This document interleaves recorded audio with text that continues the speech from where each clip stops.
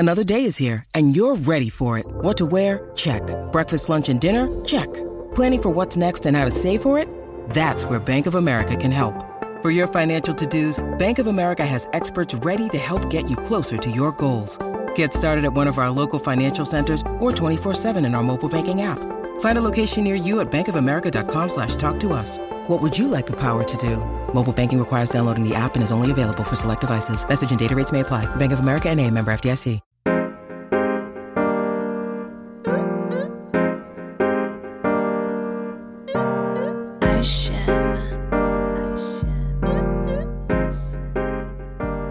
Hello and welcome to the podcast that is always up to speed with Formula One. My name is Mark Hamilton. Welcome. Thank you for joining us. Joining me, as always, is my frenemy, my neighbor, my colleague, I'm probably not a co-worker, but an acquaintance, Mr. Mark Daly. You are sitting up there in the palatial estates of Westwood Plateau here in the suburbs of Vancouver, looking down on me. I'm in my little shack next to the railway tracks. My friend, how are you? I'm very good, thank you. We're on the cusp of another weekend. Not a long weekend like last weekend up here in Canada, but a weekend nonetheless. And that's always a good thing, even though it's looking a little dreary weather-wise right now. I haven't looked at what it's going to be like over the weekend itself, but hey, it doesn't matter. It's a weekend. There's Formula One, so that's all that really that's all that really matters to me right now anyways. I get endless advice from people that are in the industry about the fact that you shouldn't ever make your podcast too regional, meaning that, hey, if you have a big, broad national or international audience, don't talk about things that are specific to your community. But rarely do we ever kick off a show without talking about the weather systems that are invading Vancouver, British Columbia. So for everyone at home, I apologize. We had a nice weekend last weekend. It was the first one in a very long time. We had a long weekend. This weekend's looking a little bit dreary. Our summer has not yet arrived, and hopefully it will soon. So are you telling me this would not be a good time to talk about this 40-minute rant I have on the latest updates to the city of Coquitlam parking bylaws? Is that a little bit too regional, a little bit too niche for this show? But okay, I'll sneak it in at the end of the show. Let's put it definitely that way. Save it for the end. We'll have people waiting for that. And if you don't know, Coquitlam is one of the big suburbs in Metro Vancouver. And the funny thing, and I've shared this on the air before, but I used to do a podcast that competed with Daly's podcast. And to be fair, I actually thought, to be totally honest, I thought I was the only Canadian F1 podcast. And a friend of mine broke my heart by telling me, not only are you not the only Canadian Formula One podcast, you're not even the only Formula One podcast in your specific suburb of Vancouver. And of course, one thing led to another, and we did a couple of things. I retired the other show. You and I reached out, had a conversation, and everything else is history. But yeah, it's still like the funniest story. You know, our mutual friend Victor introduced us, and I remember the first time he told, "Well, oh, my buddy Mark is doing a Formula One podcast." I'm like, "Yeah, I know. It's like I know another guy named Mark living in Coquitlam that also has a Formula One podcast." I'm just like, this is just cannot be happening. That's kind of bizarre, but it's worked out well. And, you know, I was going through the catalog now, and since we started doing it was the tail end of 2020, I think we're pushing over 150 episodes together now. Isn't that insane? I don't know the exact tally, but it's so many now since we became the Marks that I've lost track. It's amazing. Marks squared, whatever we want to go with. But it seems like the chemistry, admittedly, as these things are, it took a little while to develop that chemistry. Who's going to speak when? How's the cadence going to be? What is the nature of the conversation? And then we also had to determine whether there was going to be compatibility, because sometimes you have two great hosts and they just don't necessarily work well together. And I think this has been good. If anything, we're probably a little too agreeable. I think the audience would probably relish us disagreeing on the occasional topic, but maybe we'll make sure that happens in the future. Yeah, I think sometimes our Canadianness shows through a little bit too much, but who knows? Maybe it's due to the fact that, well, whatever. Let's not go down that rabbit hole. We've had good chemistry. We get along well. Let's not ruin it now, but who knows? Maybe if things blew up, that would be our most listened to podcast ever, but all good nonetheless. But hey, lots of things to talk about this week, eh? Yeah, but first of all, I mean, you had a couple of things you wanted to talk off the bat here. So you've got the schedule. So why didn't you start knocking them out? I know, first of all, there was a bit of obviously very troubling and very, very sad news with what happened down in Texas this week. And I mean, we don't want to get into some of the associated things with that, but I mean, another tragedy. And what do you really say? I mean, it's just it's heartbreaking. It really is. Yeah, absolutely. Our hearts go out to people of Texas and the people and the families of all of those that were impacted by the travesty in that small community about 85 miles outside of San Antonio. I don't think, we probably couldn't embark on a 90-minute fun, lighthearted podcast if we didn't at least acknowledge the horror of what we saw happen in Texas. And of course, the real confounding and horrifying thing about this is, you and I were talking just weeks ago about what we had seen in Buffalo. And, again, our hearts go out to that community. So horrifying, nothing but love for Texas and the people that have been impacted by this. And, our prayers out to all of them, and fingers crossed that we never see anything like this again. Yeah, it seems to happen far too often these days, doesn't it? Anyways, not to, I mean, where do you go from here? So let's try and move on as graciously as possible. So let's just try and get the show going here by just going down the driver's standing in the Formula One World Championship for the year 2022. As of last weekend, after the Spanish Grand Prix, Max Verstappen leapfrogging Charles Leclerc on the top of the Drivers' Championship. Max with 110 points, just 6 points ahead of Charles. Sergio Perez, the second Red Bull driver, in third. George Russell, the first Mercedes driver, in fourth.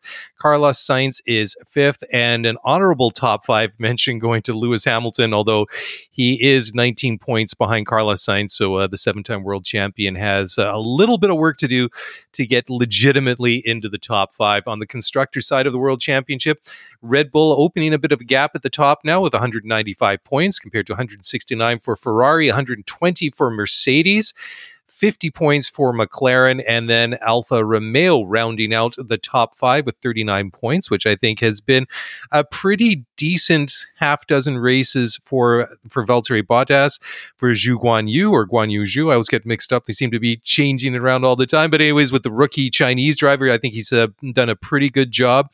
Hasn't struggled too much. I mean, he's had some moments. He's had some ups and downs, obviously, but a pretty decent start for him and a decent start to the year for Valtteri Bottas. And of course, after 6 races, only 2 drivers have won so far this year.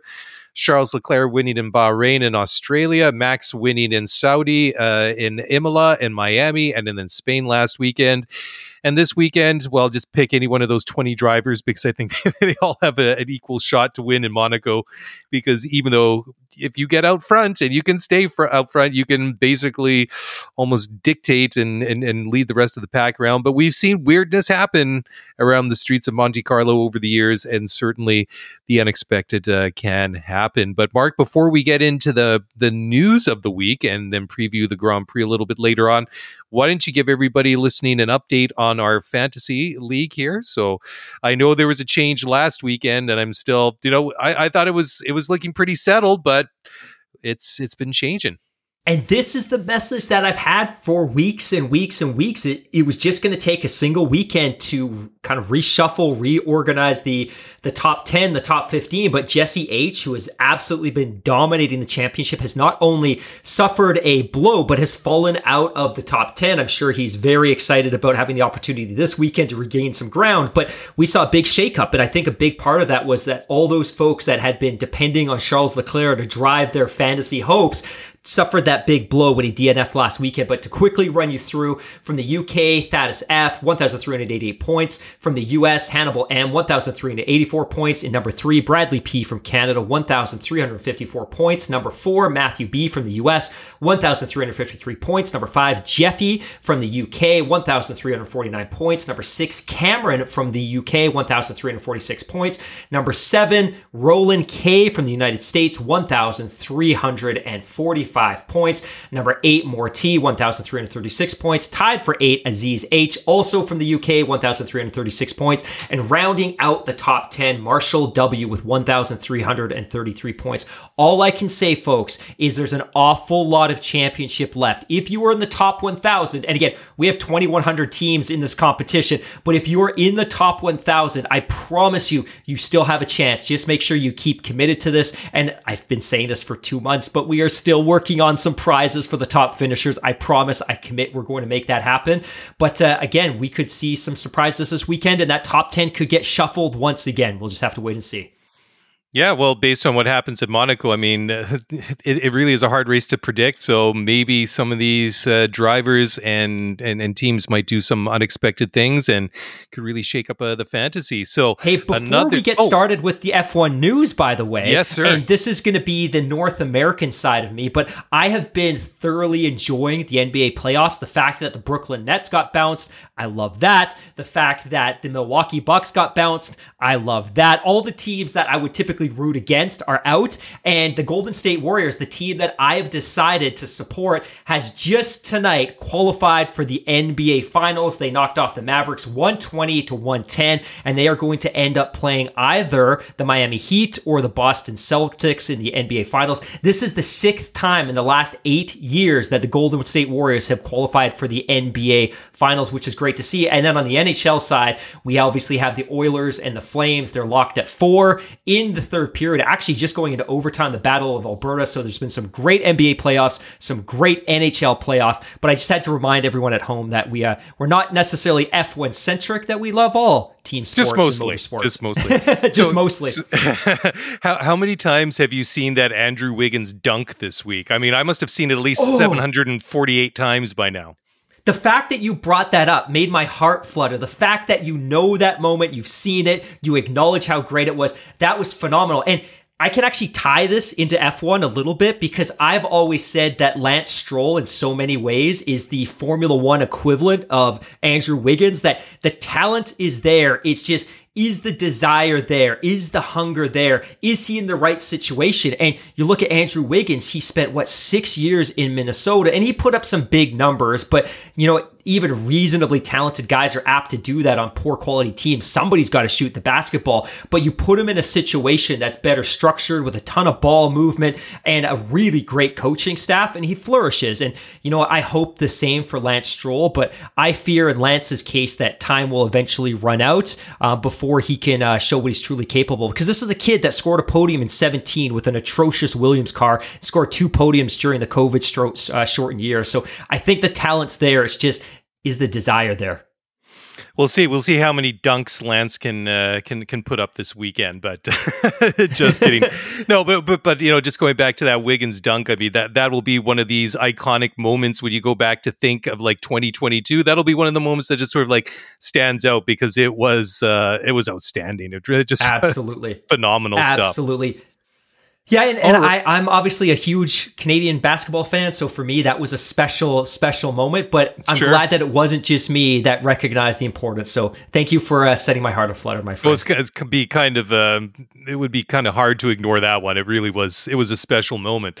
So next item, first item of news when it comes to Formula One, and this is a bit troubling, and Christian Horner, team principal at Red Bull, is predicting that as many as 7 teams may have to abandon races this year, just with the rising costs that we've seen in all aspects of life. Are just going to make it more and more difficult for all the teams to stay under the £111 million budget cap. What does that work out to? $135 million or whatever it is. But this is really, really troubling. I mean, we've all seen gas go up. We've seen prices go up at the grocery store, basically right across the board.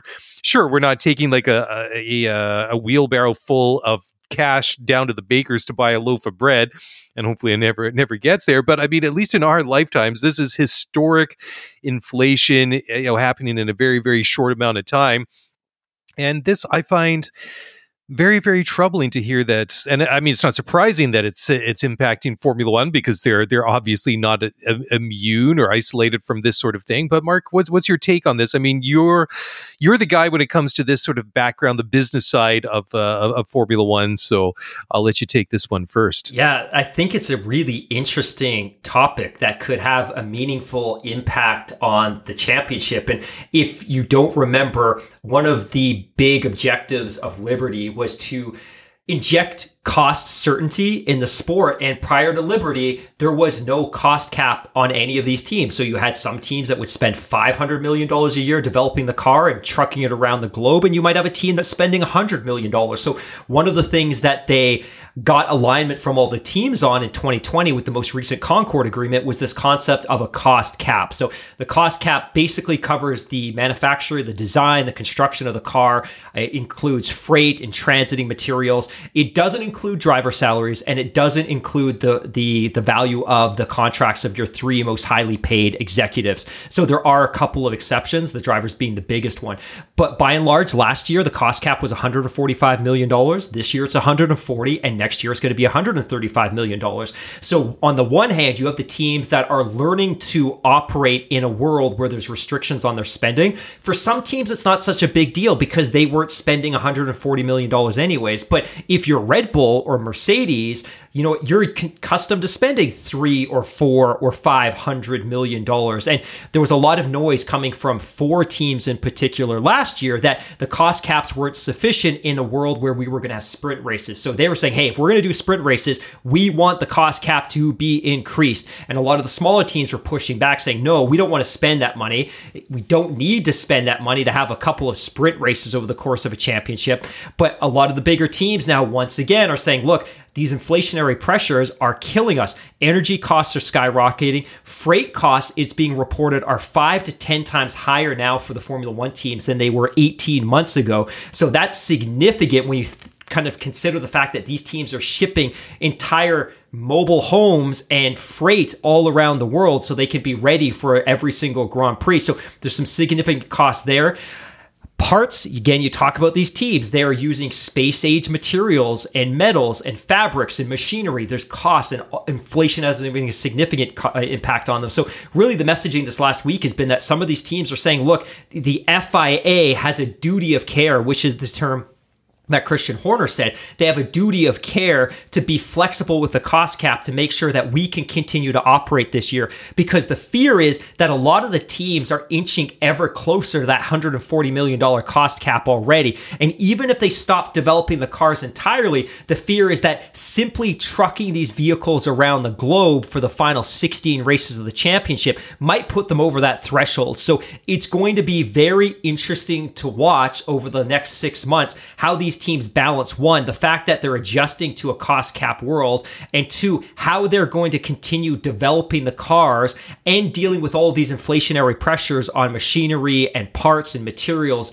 and freight and shipping all at one time. So I'm sure they're going to figure it out. The sport is staffed with some amazing people, but ultimately, the FIA may have to relent, Formula One may have to relent, and they may have to create some exceptions to the Concord Agreement to allow for a little bit of buffer space, given the fact that we're seeing unprecedented, just like you said, unprecedented levels of inflation over the last 12 to 24 months. Well, it hasn't gone unnoticed by Formula One, because Ross Brawn, who is the managing director of motorsport for the series, said just recently, I think a couple of weeks ago, maybe even last month, that a solution is in the works and something will be coming. And he did have to say at the time, quote, I think the inflationary increase needs to be reviewed, because when these rules were developed, inflation was relatively low and predictable, and now it's high and unpredictable. And if you look at the inflation rates that apply to the industrial enterprises like an F1 team, you've got power, you've got raw materials, you've got all the things which are proving to be quite expensive at the moment. So I think there's a solution coming on that, end quote. So there you go, because I mean, like I was saying just now, I mean, we've all felt it in one way or another. I mean, everybody's just, we're all in a bit of a crunch. And I mean, fortunately, many people are able to live through this, although it's just you have to tighten your belt a little bit. But I mean, for those people who are already stretched financially, I mean, it's a real stress and a real big problem. And it's just interesting to see how it's so prevalent in so many different areas of society, not just from individual people and families, but to businesses and all the way up to an elite level sport like Formula One. So hopefully just the situation itself levels out at some point and eases off. But I would be disappointed to see teams not being able to make races for those reasons. But who knows, right? I don't really know where this is going to go. I mean, none of us really have a crystal ball, right? I don't want to make this an NBA-centric podcast, but $140 million might seem like an awful lot of money, but you got to consider that $140 million involves staffing a factory of workers, office workers, sales staff, engineers, aerodynamics, designers, mechanics. It involves shipping these cars all around the world. It includes developing these cars. There's an awful lot of cost. So when you think about $140 million, that's not a ton of money. And I just pulled up the 2022-2023 projected salary cap in the NBA. The Knicks are projected next year to spend $120 million. That's their roster of 12 players. The LA Lakers next year are projected to have a cap of $150 million. And those are small rosters without a great number of players. And again, I am not suggesting for a second that those NBA players don't deserve the salaries that they've negotiated through their collective bargaining agreement. But I just want to reinforce that the $140 million cap that Formula One is working with, or the individual teams are working with, is remarkably low relative to what some of these big teams were spending even 2 or 3 years ago. Well, that's just the crazy thing, right? Is that a couple of years ago, I mean, and I don't have any issues per se when it comes to having the budget cap in Formula One. I think that we've seen over the years, over the decades, with teams like Red Bull and Ferrari and whoever was at the time, basically spending like there was no tomorrow, wasn't necessarily a good thing for the team or for the sport. I mean, if they could do it, that's fine. But you had teams that could literally spend their way to championships, spend their ways out of problems, and they had little smaller teams further down the grid that were just basically spending enough to be there. But that kind of goes back to the Bernie Ecclestone model of things. It's like, hey, if you've got the money to be in Formula One and you can succeed, go for it. And if you don't have the money to, or you got to have the money to be here, but if you don't have the money, then see ya, who cares? We don't need to keep you here. But that's kind of one way of looking at it. But I didn't like seeing at times just the big gap that you had between the top spending teams and low spending teams. There had to be some happy medium there. But I think I'm more fascinated at how quickly this whole budget cap came in, especially 2 years ago, and the new update to the Concord Agreement, when everything was so uncertain in that first half of 2020 with the whole COVID thing. Nobody knew what was going on. Nobody knew how long the course of this thing was going to run. That we had no idea literally what was happening from day to day and week to week.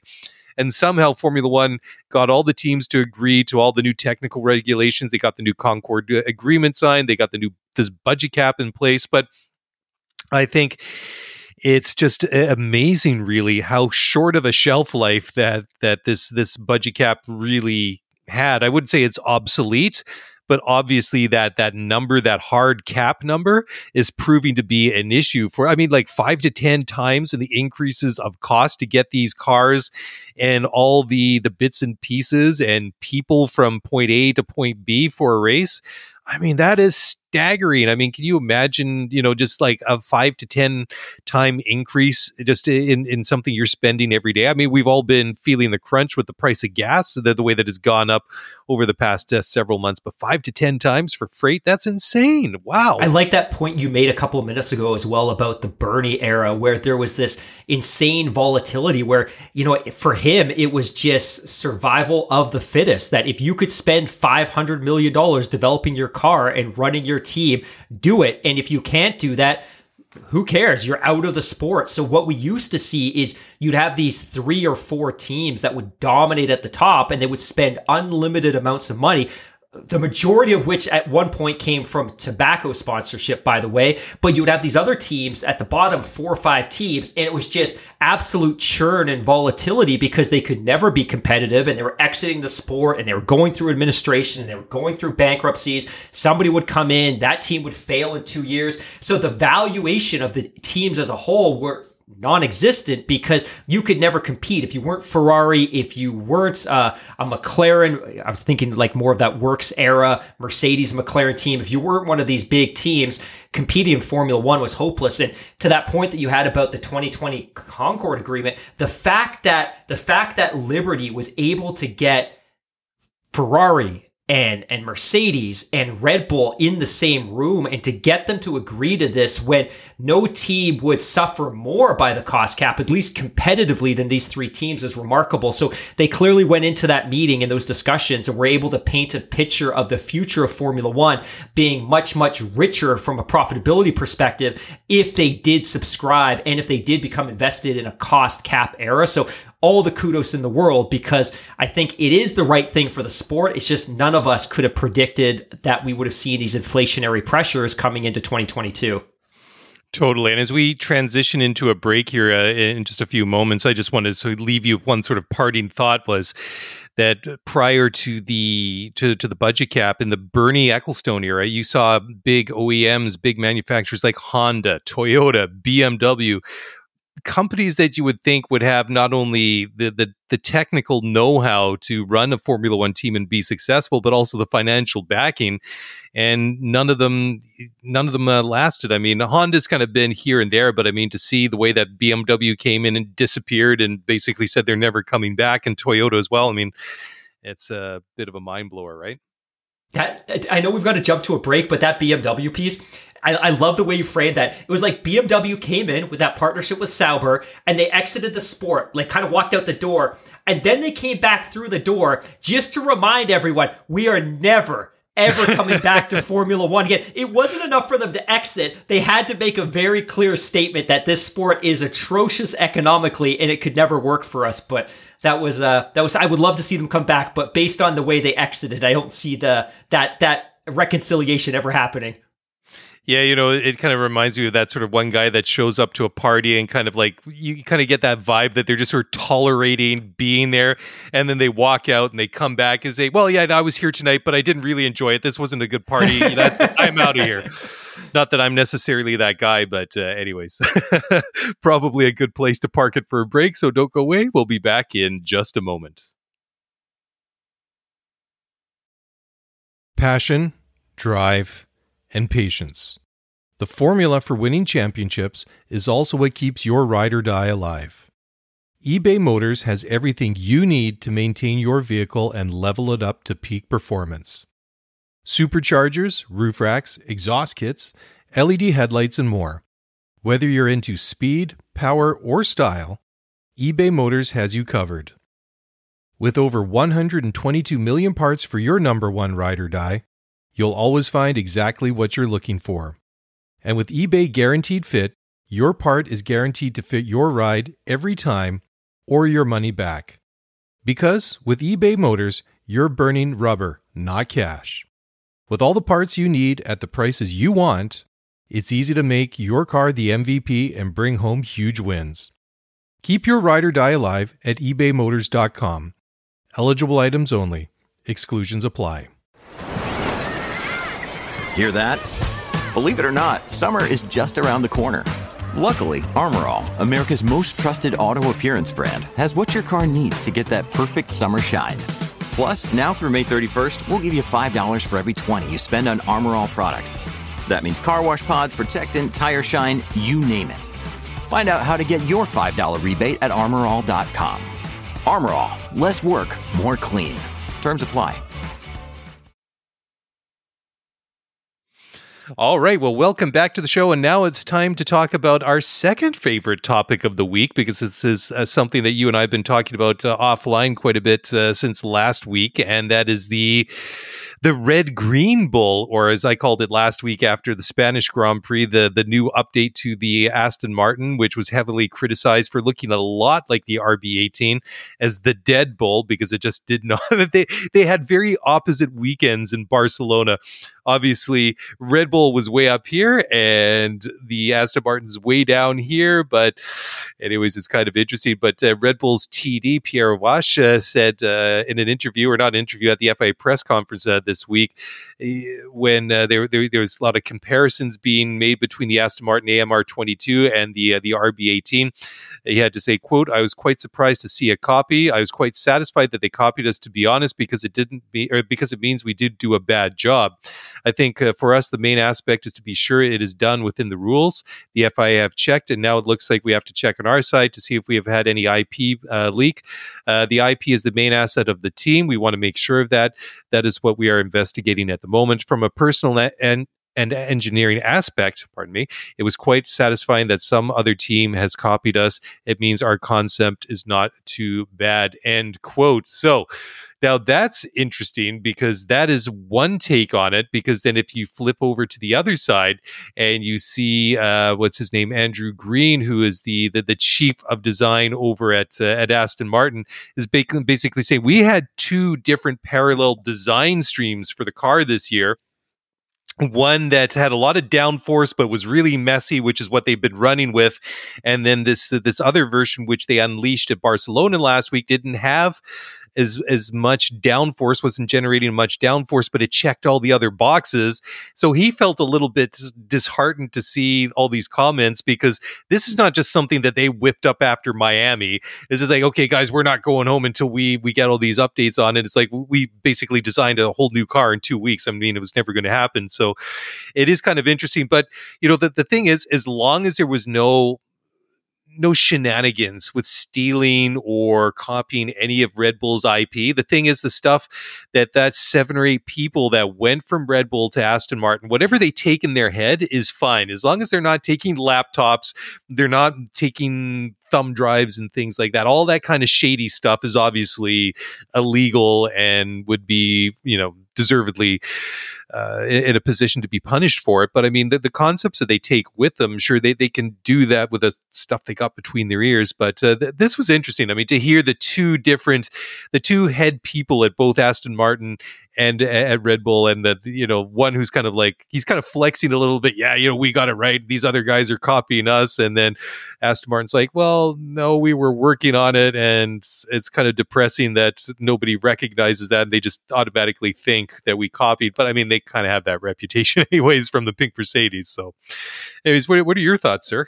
Yeah, I think this is why gardening leave is so important in the sport. And again, when you have 10 teams, it's a very, very small industry, and we don't see a ton of brain power leaving F1 for other championships. We see a little bit of it, but what we do see a lot of is brain power and people capital shifting from team to team. So if you've ever heard of this term gardening leave, it's designed to mitigate, which is what you just described, which is, hey, you know what? If you have somebody that is being hired away from one team to take a promotion at another team, typically, contractually, they're going to be asked to attend to what is called a gardening leave. So, for instance, Dan Fallows last year, it was announced last June, he was going to leave Red Bull. He was going to go to Aston Martin. Presumably, from that moment until he was actually able to join them, I think it was on April 2nd, he was on gardening leave, meaning he is still a Red Bull employee. He is still being paid by Red Bull, and he can have zero communication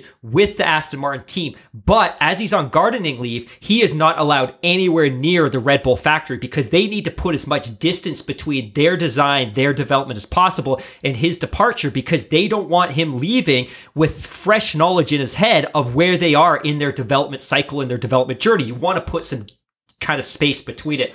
This case is interesting for a couple of reasons. One, the cars do look alarmingly alike. The side pods, the floors, the engine covers, they look alarmingly similar. Now, the FIA has, and let's be very clear here, the FIA has investigated and they have cleared Aston Martin of any wrongdoing. And in doing so, what they effectively asked Aston Martin to do is show us your work. You know, when you're in high school and you're doing a math test, it's not enough that you show the answer to the question. You need to be able to show how you arrived at that answer. And effectively, that's what teams are now required to do. So the FIA knocks on your door. They're going to say, show us your CAD designs and the dated sequences. I want to see when and where you started working on this design. And Aston Martin allegedly had been working on this design, or at least had models of this design going back as far as November. So they were able to show all of that dated CAD work, gave it to the FIA. The FIA said, like, okay, this looks good. Now, here's where it gets a little bit interesting, and this is something I was reading through today in the technical regulations because I am a super nerd, and apparently I had nothing better to do with my time. But in 2019, if you recall, 2020, the beginning of 2020, the Racing Point team showed up with what was called the pink Mercedes, and it was a carbon copy of the 2019 Mercedes car. An absolute carbon copy. Nobody denied it because at that point, you could reverse engineer a competitor's car and you could do it through photography. So what was understood to have happened that year was Lawrence Stroll came down and said, hey, we need to make some big gains this year. I'm sick of your development cycle. We haven't invested in this team well enough under the previous ownership. We need to make a quantum leap in our development. So they used photography to emulate the 2019 Mercedes. Now, they were cleared of that because there was nothing in the technical regulations at the time saying you couldn't reverse engineer a car by photography. Where they got caught, though, was that they were using carbon copies of the brake ducts. And in 2019, you were actually allowed to buy that IP from another team and use it yourself. They bought the 2019 brakes from Mercedes, which was legal, but in the 2020 regulations, you weren't allowed to do that. So they bought the brake ducts IP in 2019, used it in their 2020 car. That's where they got their hand slapped. But the fact that they reverse engineered the car was totally okay. Now, in Article 17.3.3 of the current technical regulations, it's very, very clear that, and I quote, listed team components, i.e. the parts of the car that aren't standardized across the field regarding the banning of reverse engineering, banning the use of imagery, deep level scanning, or software use to figure out how to copy another design. And this is actually coming from planetf1.com, I should clarify. So what they've done in the most recent technical regulations is saying, hey, that thing that Racing Point did in 2020 by copying the 2019 Mercedes, you can't do that anymore. You can't use sonar, you can't use deep level scanning, you can't use photography. It has to be your own design. And there's going to be some similarities and engineers are going to come to the same conclusions. And that's exactly, presumably, what's happened here. Now, Christian Horner, Helmut Marko, they're very, very, very serious about continuing an internal investigation because they still have some suspicions that some IP may have crossed hands. And they're being very clear that if that's the case, they would consider that a criminal offense, effectively industrial espionage. Yeah, and fair enough. I think that's, that is fair enough. I mean, if somebody walked away with something, even a little bit of information, it doesn't really matter because it's the principle, right? You either you leave that IP, that intellectual property intact and undisturbed where it is, and you just walk away and you go onto your gardening leave and then you go onto your new team. Because I think it's kind of interesting too, like you were saying, like when they go on garden leave, it's designed, it's intended to get, like you said, distance between these people and their old job. Because if you're out of the loop for a year, that is a significant amount of time because, okay, you can walk out with all the stuff that you saw on your last day at Red Bull or Ferrari or Mercedes, and then you go to your new job at Red Bull, Ferrari, Mercedes, Aston Martin, or whatever. It's like, oh yeah, well, we had all those like great ideas. We were doing this, we were doing that. But I mean, you're now 6 months or a year out of the loop. And I mean, that's an eternity in a sport of Formula One. So I mean, yeah, so I mean, the whole concept of gardening leave is just fascinating. I mean, there's got to be things like non-disclosure agreements and things like that as well. But I mean, where it gets really shady, of course, if you're stealing electronic data, you're taking CAD files, you're taking whatever it might be, wind tunnel data, whatever shape, way, or form it is, or you're taking something down and you're trying to print off the entire set of design drawings times at Staples, or another, that's a direct reference to Spygate. When was that now? Was that 2012, 2010? Spygate? Spygate, 7? Gosh. Oh, is it that long ago? Yeah, oh my God. 7, 8, yeah. Yeah. I mean, that was a major thing. I mean, that's kind of a little bit beyond the scope of this discussion, like the details. But anyways, I mean, the concepts remain the same. I mean, there was information taken from Ferrari or the McLaren. I mean, they're all involved. One guy going from the other. And I mean, basically what happened was, didn't somebody's wife go down to a print shop and try to print off all this stuff or something? And one of the people there thought that something a little bit shady was was going on. It's just like, wow. But yeah, I mean, I completely understand why Marco and Horner would want to do a full forensic investigation and make sure that somebody didn't walk away with something. And we'll wait and see what happens. But at least on a cursory, high level view from the FIA at the moment, at least they've been able to prove on the Aston Martin side that these were all their original CAD drawings that were all time-stamped to specific dates. It's just like, where did that information, where did the inspiration come from? So that's where it will come from. That will ultimately spill out in the course of the investigation. So, all right. Well, sorry. You look like you're going to say something, or should we go on to the next story? Okay, no, that's a big shrug of the shoulders and a shake of the head. So we'll move on to the next article. So we're going to stay on this topic, or at least with Aston Martin. And this is not really too much of a surprise. I kind of have a little bit of the mixed feelings about this one. And that is Saudi Aramco has the option to purchase up to a 10% stake in the Aston Martin Formula One team. And that's come in light of some new documents that have been published recently. So, Mark, again, you're the nerd on these topics, and I know that this is a bit of a passionate subject for you. So you take it away first. This one was pretty fascinating. So obviously, for those of you that don't know, and I think we've talked about it a couple of times on the show, but Aramco, Saudi Aramco, it's the state-owned petroleum company in the Kingdom of Saudi Arabia. It's typically regarded as the biggest, richest company on the planet. And in the last couple of years, it began getting involved with Formula One. I think if you turn on your TV now, the F1 TV Pro app, you'll see the Aramco banners all over the track. They have a title sponsorship of a race in Jeddah.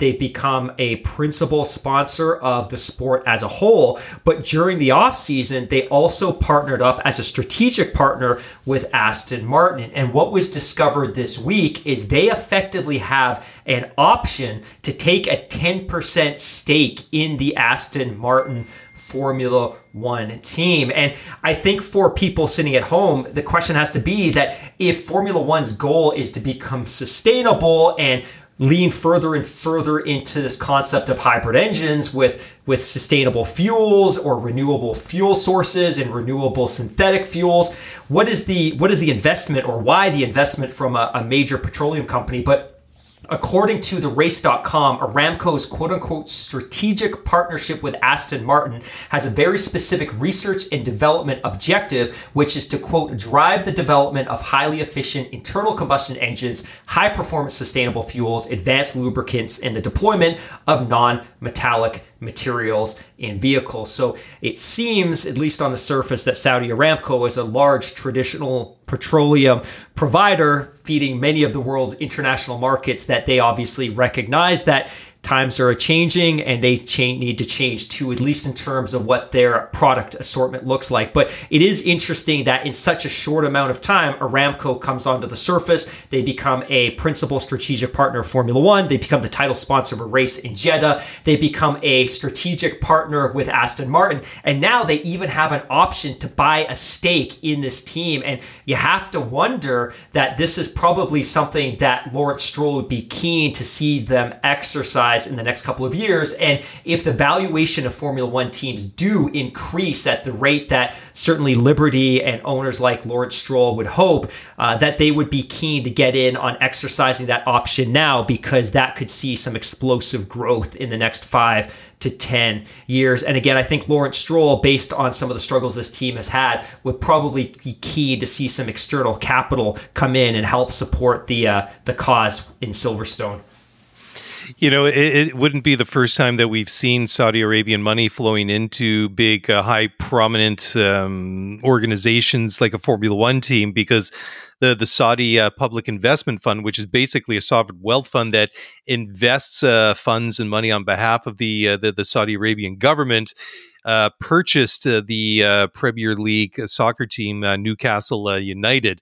So that's kind of interesting, because I don't know how it works when it comes to rules like that, but sort of a government owning a professional sports team like that. But I guess it's a bit of a workaround. So again, it kind of brings up that whole discussion on sports washing that we've heard about. So I think that discussion will probably stay in one way or another. But I mean, you can understand why Lawrence would be eager to get big investors like that involved with the Aston Martin. I mean, after putting up hundreds of millions of dollars of his own money for the road car division, and also for the Formula One team, I'm sure that that would be quite an attractive partner for him. I mean, just looking at some of the numbers here on the Aston Martin Formula One team, they recorded a post-tax loss of £43 million in 2021. And also they let's see here, with the new factory that they're building, is being funded by a £200 million loan that was secured at the end of 2021.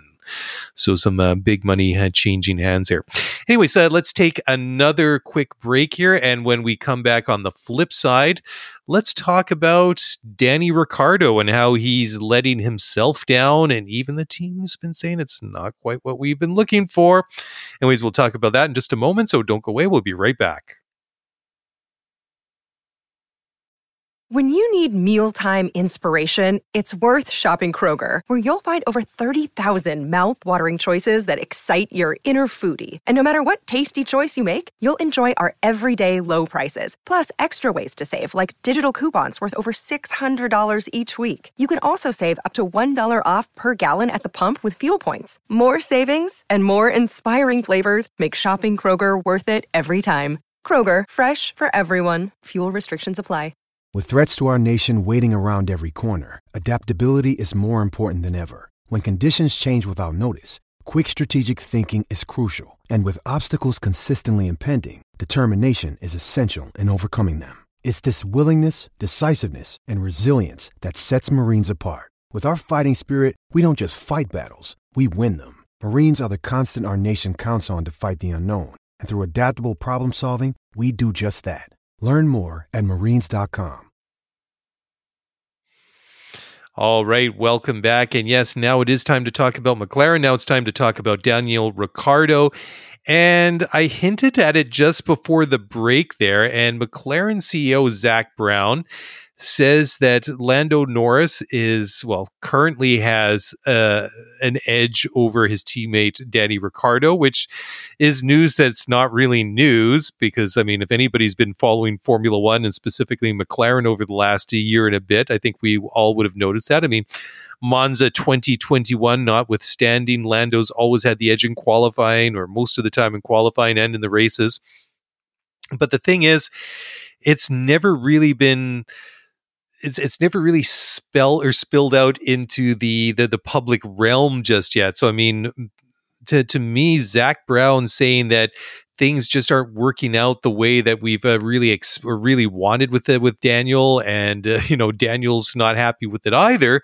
I'm kind of parsing and paraphrasing here some of the comments, but basically what Zak had to say, quote, short of Monza and a few races, the partnership has not met his or our expectations of what we were expecting. That's an interesting kind of take. Anyways, he goes on to say, furthermore, quote, I think all you can do is keep working hard as a team, keep communications going, keep pushing, and hope that whatever is not clicking at the moment clicks shortly, end quote. So, interesting. Your take on this, Mr. H. That's, I wouldn't say he's throwing him under the bus, not by a long stretch of the imagination, but I think some frustrations are starting to percolate to the surface a little bit. Yeah, definitely. And I think that's probably my biggest takeaway here, is simply how vocal Zak Brown is becoming about this. And obviously he's not offering this opinion openly. I think that he's typically responding to reporter questions, but there's this ongoing drumbeat now of questions from the media about his lack of pace and his lack of performance, and the fact that he is consistently getting crushed by his teammate in practice and qualifying in the Grand Prix. And you and I talk so much about the Spanish Grand Prix and the fact that despite battling tonsillitis and being incredibly sick, Lando Norris killed him from a performance perspective in Spain and ended up in the points. I think this really has to start. I think the question really needs to now be a question of fit. And, I'm going to make this a little bit personal, and maybe this will connect with some of our folks at home and maybe not. But many years ago, I had a very specific sport bike, and it was a great fit for me, and I felt comfortable on it, and I could drive or ride quickly. I could corner quickly. I had infinite comfort in that bike. And it wasn't the most powerful sport bike ever, but I felt incredibly capable and comfortable on that bike. And I could do some very, very, very cool things.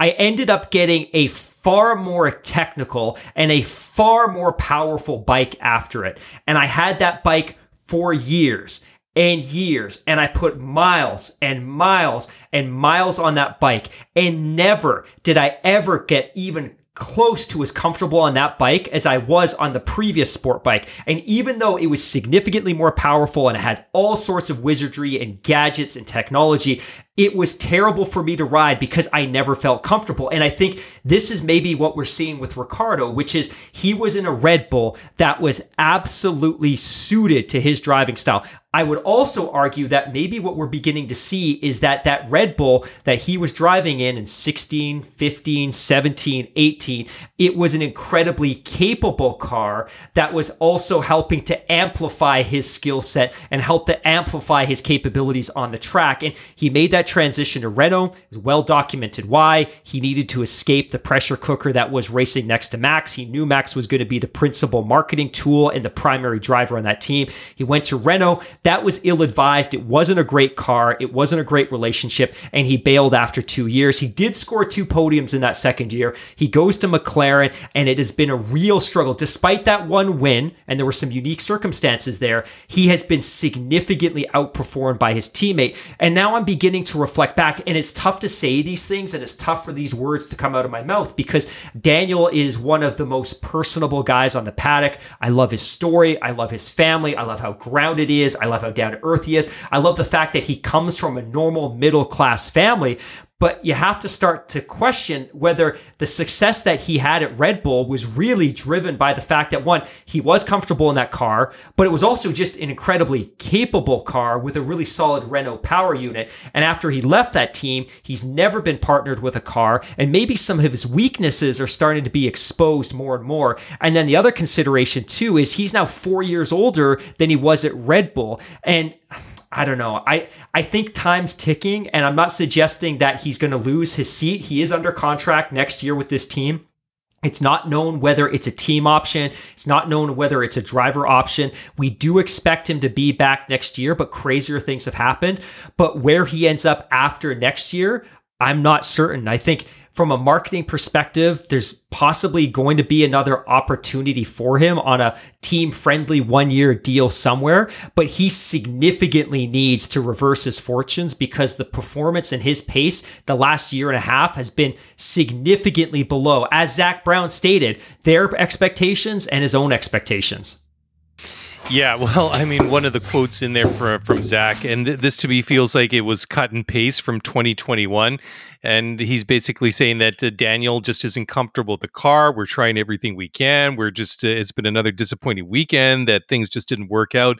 I'm just like, hey, you could have cut and paste this from any time in 2021, except for maybe the Monza weekend, which was epic.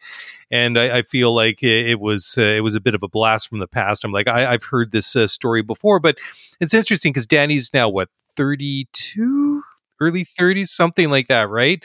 So, I mean, it's not like he's over the hill by any stretch of the imagination, but I think that the opportunities to kind of stick with like one of those top tier teams is maybe starting to dwindle, because I could see that maybe if it doesn't work out with a McLaren, I could see one of the possible landing places might be kind of like an Alfa Romeo or somebody like that, right?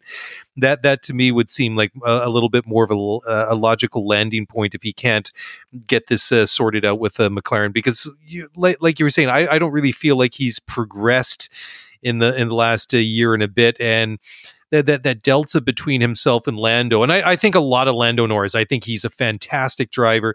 I think he's very, very talented, but I think the same of Ricciardo, and I don't think that it's all. I think it's a combination of things. I think there's obviously the comfort thing. I think there's a little bit of maybe he's not quite in the right headspace. Maybe just Lando's just that naturally that little bit quicker. So I think a lot of it is just kind of a lot of different factors altogether. And I love Danny Ricciardo. He's one of the great personalities in Formula One. He's had some fantastic moments in the sport, and I'd like to see him succeed. But I just after every weekend where he underperforms, it just kind of seems like it's one more nail in the coffin, right? I specifically remember you and I having this conversation Monaco weekend last year, and it was the weekend where Daniel Ricciardo was quoted saying, like, look, I am looking at Lando's telemetry and I cannot understand how he can brake so late and how he can carry so much speed into the corners. I cannot understand how he is rotating the car and getting out of that apex as quickly as he is. This was a year ago. And you know what? Last year, it was forgivable in this sense. His entire career was principally based around a Renault power unit. His entire time at Red Bull, a Renault power unit. He moves to Renault power unit. Last year, he comes over to McLaren. It's a whole new chassis, and it's a Mercedes power unit. So it's a year of adjustment for him. This year should have been a clean slate for him. It's a 2022 car. It's new to him, but it's new to everybody on the grid. He also spent a year helping to develop this car, and he's been rocking the same power unit now for a year and a half. The excuses that I think a lot of us were willing to manufacture for him last year are running thin. And if I'm McLaren, I cannot tolerate this for a lot longer simply because I know what that car is capable of, because Lando Norris keeps showing us. And again, I want him to turn this around. I want him to figure it out. I just don't know what's left for them to do or to try to enable that to happen. And I get it. He's under contract next year, but if he finishes the year like he's performing now, I can't imagine they bring him back. They can't afford to go to their ownership, which, by the way, you were talking a couple of minutes ago about the Saudi Sovereign Wealth Fund. More than half of McLaren's owned by the Bahraini Sovereign Wealth Fund. I can't imagine them going to their ownership and saying, hey, we're going to keep this guy, even though there's absolutely no signs of improvement. Yeah, that's a great point. And I think it really dovetails nicely with some comments that Damon Hill made earlier this week just regarding Fernando Alonso. Despite being 40 years old, doesn't show any outward signs of really dropping off on the bell curve of something, that you would expect to see a decrease in performance in an elite level athlete, regardless of what the sport is. I mean, Fernando's still doing some pretty good things in the sport, but Damon, who's a TV analyst, a former Formula One world champion, winning back in 1996 for Williams Renault, he doesn't see Fernando moving to a top team anytime soon, if at all, for the remainder of his Formula One career. And it doesn't have to do to the fact that he's declining in his performance as a Formula One driver.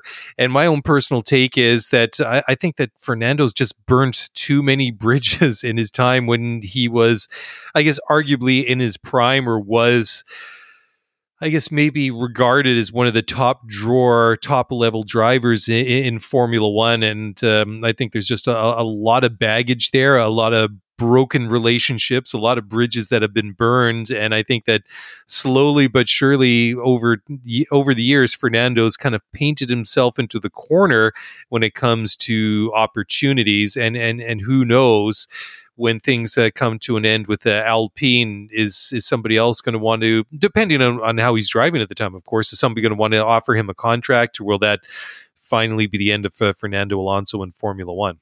I think you're absolutely right. I just don't see there being an opportunity for the reason that you described, which is if you look at his career, it's been a career of burning bridges. And I will never forget the fact that he'd signed a contract with McLaren a year before he left to go to McLaren. So he spent an entire year racing for Renault, in fact, winning a driver's championship while everybody in the sport knew he was going to depart for McLaren. And he goes to McLaren. It's a 1 year. It's absolutely disastrous. It's toxic. He clashes with the leadership. He clashes with Ron Dennis. He clashes with Lewis Hamilton. And then he's gone. And then he obviously has an atrocious return to McLaren when they're partnered with Honda. I don't feel like there's a lot of opportunities. And you're right that from a physical capability perspective, he's driving like he's a 30-year-old, but he is 40. He turns 41 on July 29th of this year. He's not a young driver. He'll be 41 and a half going into the next season. I think after his kind of temporary time away from Formula One a couple of years ago, I hope he appreciates the opportunity that Alpine Renault gave him was miraculous because nobody else was going to give him that opportunity. I think there are some big questions at Alpine Renault now, which is what do you do in the future? Because they've got some very capable young drivers in their organization, and they've also got Esteban Ocon and they've got Fernando Alonso. And do you want to explore a youth movement? But I think he needs to be very appreciative of the fact that he has this ride. And certainly when you talk about a big team, Red Bull's not going to do that. Mercedes isn't going to do that. Ferrari's not going to revisit the Alonso experience. That this is probably the only opportunity he's going to have in Formula One moving forward. Yeah, I totally agree, Mark. I just don't see him moving anywhere else. I think that once he's done with Alpine, I would be very, very surprised if he stuck around and moved somewhere else. I'm going to just skip a little bit ahead, just looking at the time here, and just before we go into the next break and then kind of rework things and come back and revisit a couple other topics here. But this is kind of a cool story involving another Formula One world champion. That's Kimi Räikkönen, who won the championship for Ferrari way back in 2007. And he's going to drive the Trackhouse Project 91 car at August 21st at Watkins Glen International Road Course as part of Trackhouse Racing's NASCAR Cup Series. And I think that's kind of cool. So Kimi has driven in NASCAR before. He traveled to the States way back in 2011 to drive in an Xfinity Series race and a Truck Series race for Kyle Busch Motorsports at the Charlotte Motor Speedway. And anyways, at the time, or just a couple of years afterwards, I think the quote here is from 2014. Kimi said that he really liked it, and he said it was a lot of fun, and he'd like to try it again sometime. So maybe we're going to see a little bit of shake and bake with Kimi this summer at Watkins Glen. So kind of a cool story. Totally. And the only thing I have to add to this one is I was totally wrong. When he walked into the sunset with his family at Abu Dhabi last December, I had predicted we will never see this man again, that he will fade into obscurity. He will live the rest of his life with his family, drinking beer and having a good time. And I couldn't have been more wrong because he's been actively involved with managing motorsports teams. And now he's making his NASCAR Cup Series debut this coming August. He clearly still has a passion for driving and motorsport, and I think the motorsport world is better for it because it's always nice to have a charismatic, personality-fueled individual like Kimi Räikkönen on a grid somewhere. Oh, totally. And I think that his win back at COTA in what was that, 2018, 2019? Yeah, his last win. His last win in Formula One was definitely, I think, a very popular one among the fans. Anyways, let's take one final time out. We're going to come back. We got a bunch of news stories that we just want to hit on, and then we want to talk about the Monaco Grand Prix this weekend. So don't go away. We'll be back in just a few moments.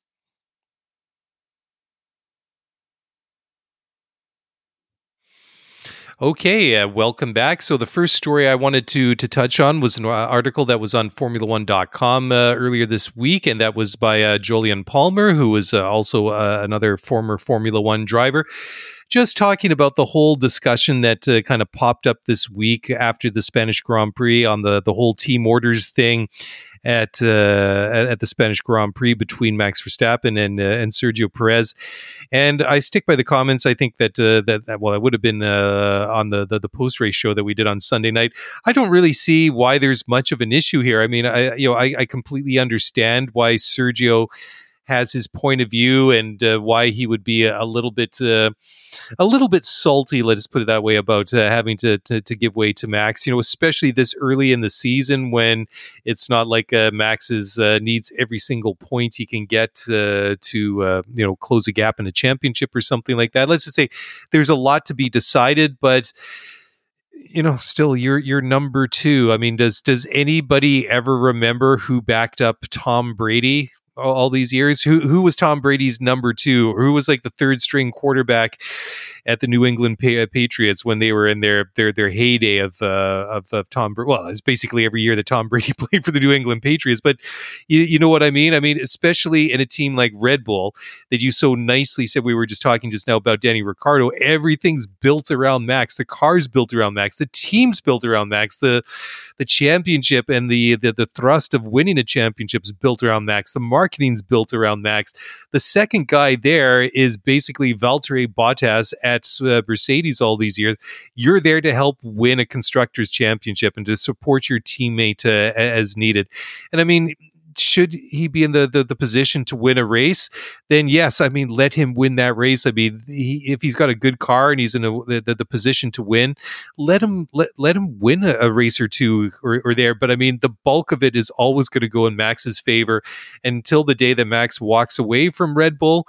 I don't see that situation changing whatsoever. So I just kind of think it's a bit of a non-discussion from my point of view at any rate. Yeah, and I get that there were a lot of very upset Sergio Perez fans on Sunday who felt that Red Bull had done their driver wrong. But in this article that you referenced on Formula1.com, Julian Palmer writes, and I quote, "Teams are all about maximizing their points, and having the drivers finish in a 1-2 position is perfect for them. So Red Bull wanted the easiest route to do it. On Sunday, that was to ensure their two drivers didn't fight each other for a race lead and potentially risk coming to blows and losing a heap of points and the championship lead." And if you recall back to 2016, we frequently saw Lewis and Nico come to blows, hemorrhaging points in the championship. And ultimately it didn't matter because they were so much better than the rest of the field. But you and I, we talk so much about 2016 in Spain, 3 corners into the race, they come together and they both DNF simultaneously. And that's the kind of thing that can happen when two racing car drivers are racing each other. And again, it's expected if it's drivers from two separate teams, but ideally you don't want to risk that situation if it's your own driver. And the reality is, let's be very honest, winning a World Drivers' Championship for Max is important for this team, and winning the Constructors' Championship is important for this team. And they were able to move an inch, a mile, a kilometer closer to achieving both of those goals with the strategy they deployed on Sunday. So again, I get it. Sergio probably felt a little bit sore. We heard it on the radio. His fans are probably upset, but in the greater good, in terms of chasing their objectives and their goals, it was the right thing to do. Totally. And when you go back and look at, when you make that Mercedes comparison, we have Valtteri Bottas and Nico Rosberg. And Nico, obviously world champion in 2016. Valtteri was in that Goldilocks zone. He was good enough to win races, but he was also just not quite quick enough to really push Lewis all the time, right? I mean, he'd still get fastest laps. He'd still get poles. He would still win races here or there. But the thing was, and I'm never going to make that comparison between, equate or put Nico Rosberg on the same level as Lewis Hamilton. But I mean, in Nico's defense, in his favor, he is a world champion. He beat Lewis one season head to head in 2016, and he was able to win more races. But like you say, I mean, the thing was that that relationship between the two of them was toxic, and it was just pulling that team, apart 7 ways from Sunday. It was never going to work. But I mean, he was just closer to Lewis than any of his teammates before or afterwards. And I mean, that's why I guess this year it's a little bit interesting when you have, George Russell and Lewis, and George has had the better results by and large so far this year. But where that situation is different is currently Lewis and Mercedes are not leading the championship. So, they're kind of figuring this car out, and, he's sixth compared to George, fourth the world championship. So it's a bit of a different dynamic, and George very much not wanting to, step on people's toes, and certainly, playing the long game, really realizing, well, Lewis is going to he's going to call it a career at some point. He's going to get up and walk away and go and do whatever he's going to do. So if I have to kind of, mind my P's and Q's at the moment, then that's probably the best thing to do. But I just find these conversations kind of interesting from time to time when it comes to the big teams, because you never hear team orders, people complaining about the fact that there was team orders at Alfa Romeo that Zhou had to move out of the way for Valtteri or something like that. So it really has to do with the higher profile teams and the guys that are pushing for wins and for championships. Okay, so let's dip into the WTF basket here, because we've talked about this guy a couple of times already tonight, and I did not think that number one we would be talking about very much about Bernie Ecclestone at all, although his name does come up on the pod from time to time. But I never thought that I would be talking about Bernie Ecclestone getting arrested in Brazil for taking a gun onto an airplane. But hey, here you go. I mean, had a .32 caliber firearm in his luggage when it was being X-rayed at Viracopos Airport. And it was also undocumented, so I guess unregistered. Anyways, Bernie apparently said he acknowledged that the gun was his, but he said that he didn't realize that it was in his possession at the time his luggage was being scanned at the airport.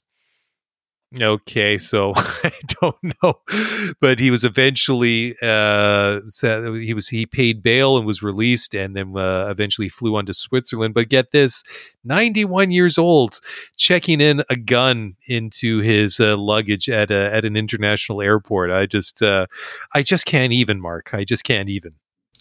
It's estimated that Bernie's worth $3 billion US. How and why would he ever think he needed to own or carry or try to bring a handgun onto an airplane? This guy could have an army of security, because presumably that's why he has the gun, right? It's for personal protection. And there have been some very high profile situations involving him and his family in the past. So I kind of get it that you're going to be very sensitive to your personal security, but just hire an army of guards. Like what possible reason or what possible world would he think it's okay to try to smuggle an unregistered gun into his luggage and bring it onto an aircraft to take to Europe, which is where I don't know. This is mind-boggling, and I don't have a lot to add other than my frustration that this is just pure stupidity, and we're all about being human. This is just arrogance and stupidity. It's also a little bit frustrating that he was caught smuggling a gun or attempting to smuggle an illegal unregistered gun onto an airplane,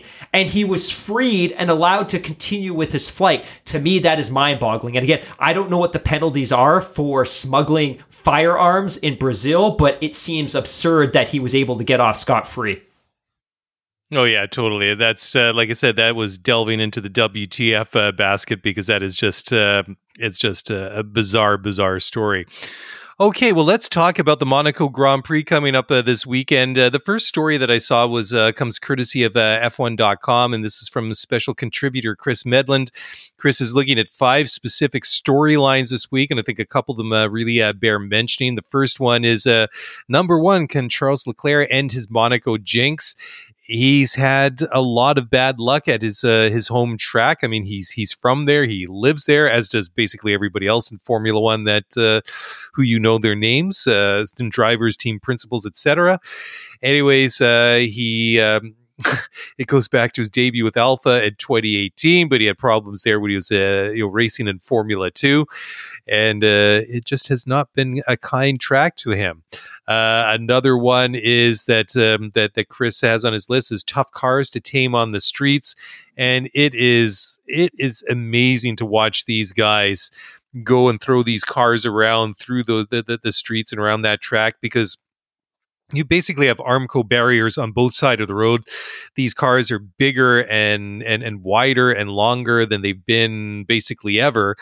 So that makes it all the more impressive. And I must say, I'm not going to try comparing driving a real Formula One car to playing one on a PlayStation, but I actually, when I'm gaming, I hate driving around Monaco because it's just no fun. I mean, you're always damaging a wing or blowing off a wheel and wrecking your suspension or whatever it might be. It's just, it's slow, it's twisty.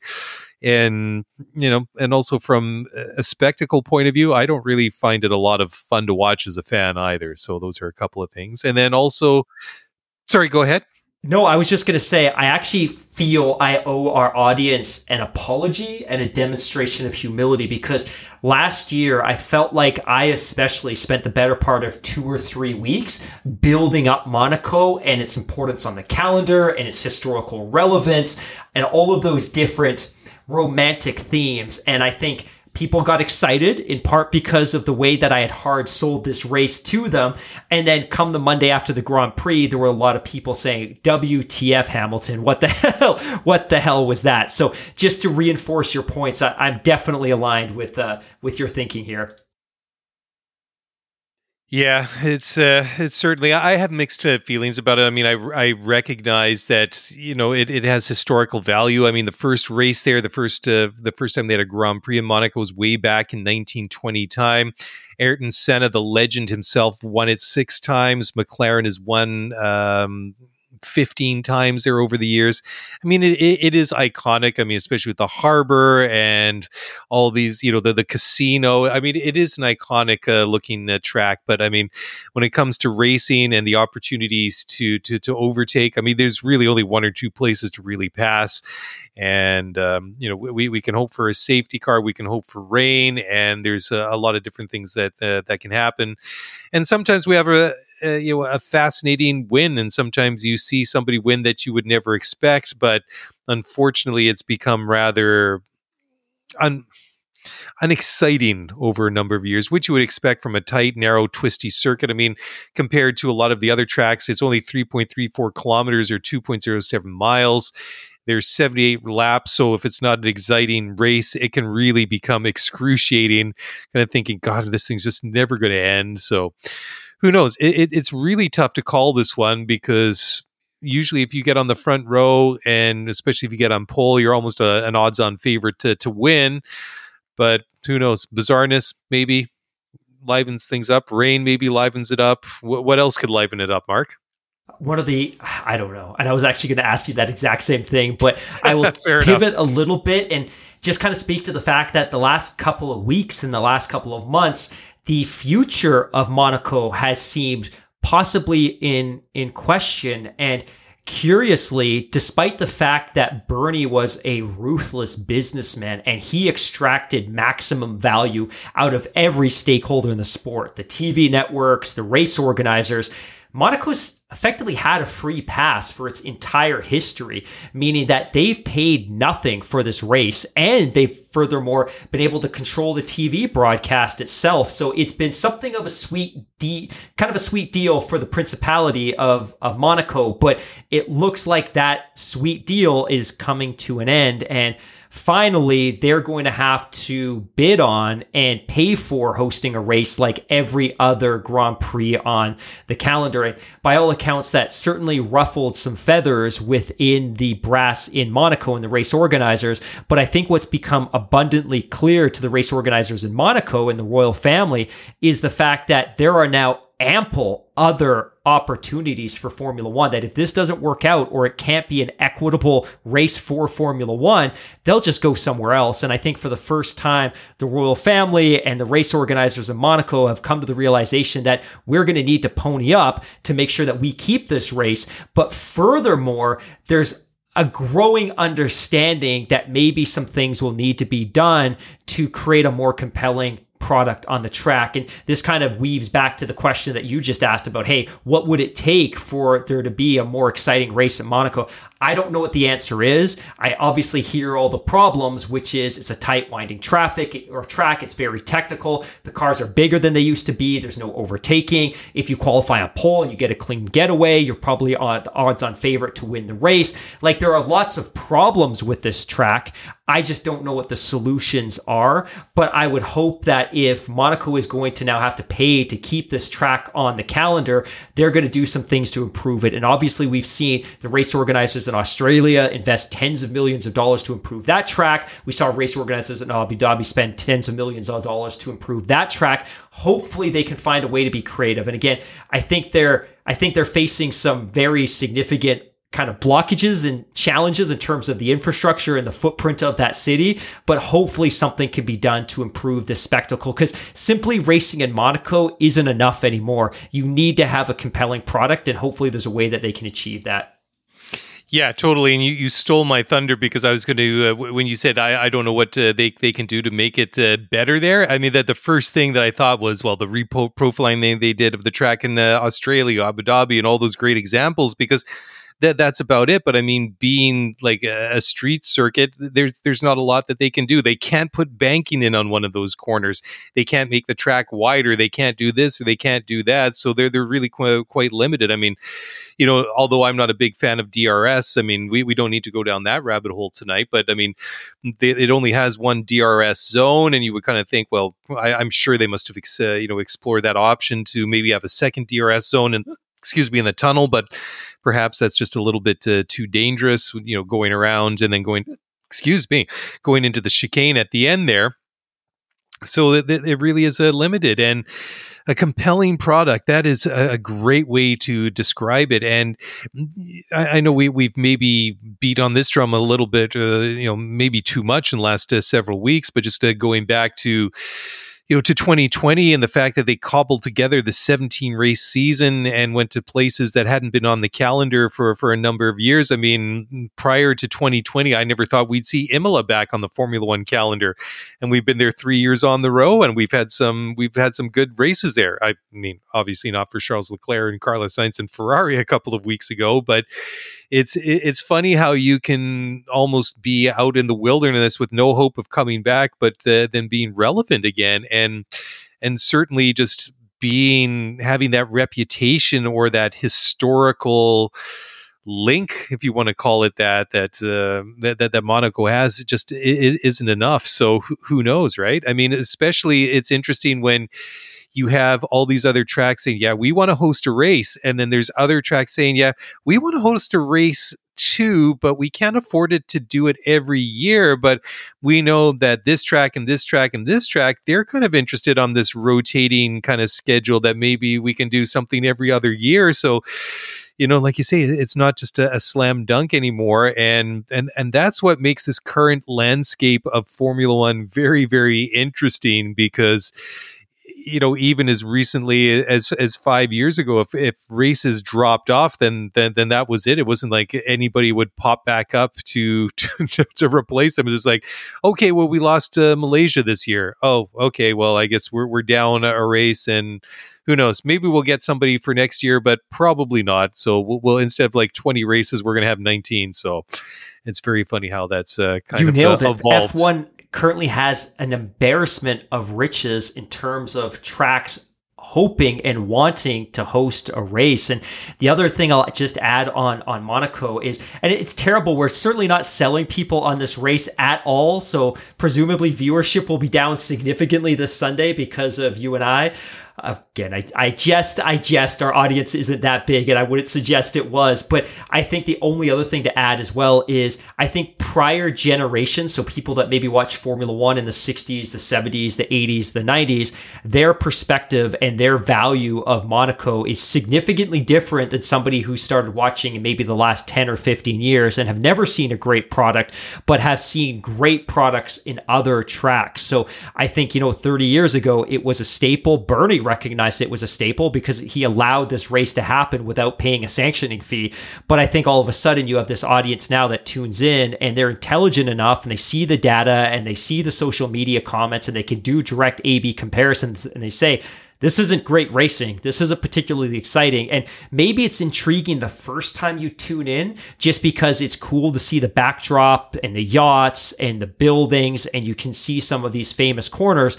But maybe by the time you get to the second year, that novelty evaporates. Totally. I mean, like, for how long can you be fascinated with how the 1% is living without thinking, okay, I don't need this rammed down my throat. And also, you know, if it's not an exciting race, it's like watching garbage time in a 55-10 football game, you know, where they've run out like all the, you know, all your starters have, they basically came out of the locker room after halftime wearing sweatpants and they got towels and ball caps on and they're just sitting there chillaxing on the sidelines. It's like, who really wants to watch that? It's not compelling. It's not exciting, but you know, at the risk of not giving anybody a reason to watch the race or to listen to us complain about it on Sunday night, I should just mention, I mean, despite all that, I mean, look at the name here. I'm just looking at the list of repeat winners.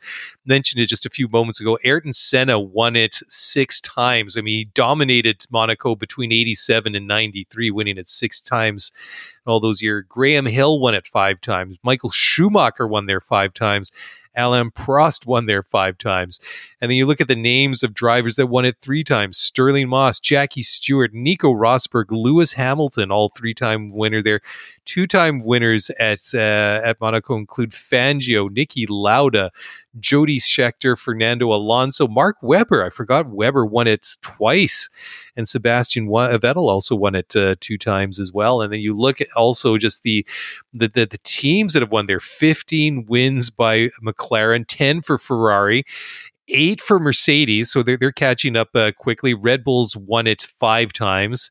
And then a lot of famous names of teams that don't exist anymore, like Cooper, Tyrrell, Brabham, Benetton, and Renault. They've won it twice, but I guess Renault are still obviously still around in the guise of Alpine. But just going back, I was just looking at the tires that Pirelli's bringing this weekend. They're bringing their softest compounds to the race this weekend: C3 hards, C4 mediums, and the C5 soft. So who knows? I you know, this is the one race out of the entire year I never predict because it can really be that unpredictable. But I guess one of the moments that really stood out was it 2017 when Danny Ricciardo went into the pits for a pit stop and Red Bull had no tires for him.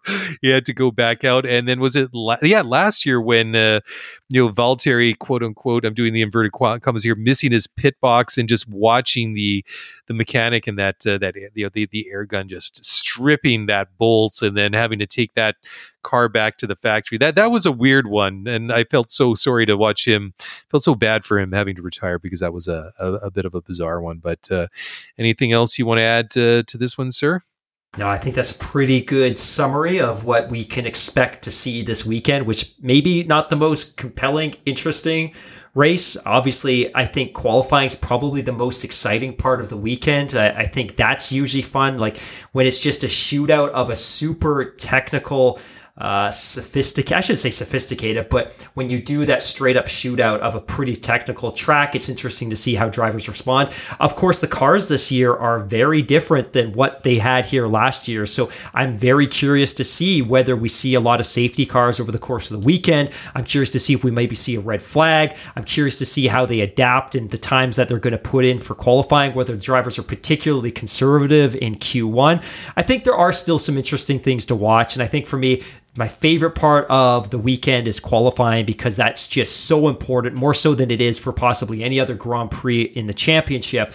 But I'm also looking to see how drivers adapt to this track with fundamentally different cars. And we know these cars are great in a straight line, but we also know that they're far more challenging to maneuver around slow technical corners. And Monaco is full of slow technical corners. So for me, I think those are the things that I'll be watching for. Yeah, well, it's interesting. I mean, if you look at the qualifying times from last year, Charles obviously had some bad luck in the race, and despite qualifying on pole, his Q3 time was a 1:10.346 compared to Max's Q3 time of a 1:10.576.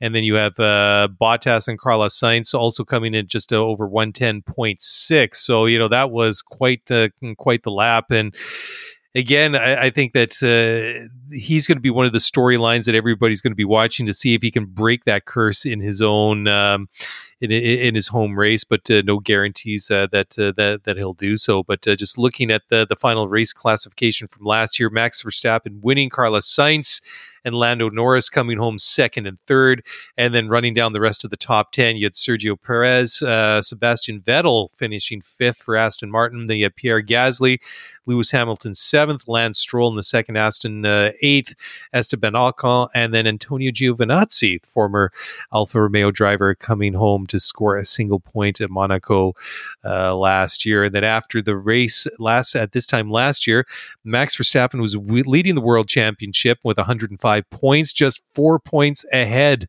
of Lewis Hamilton. And they were miles ahead of Lando, who was in third of the championship at that point with 56 points.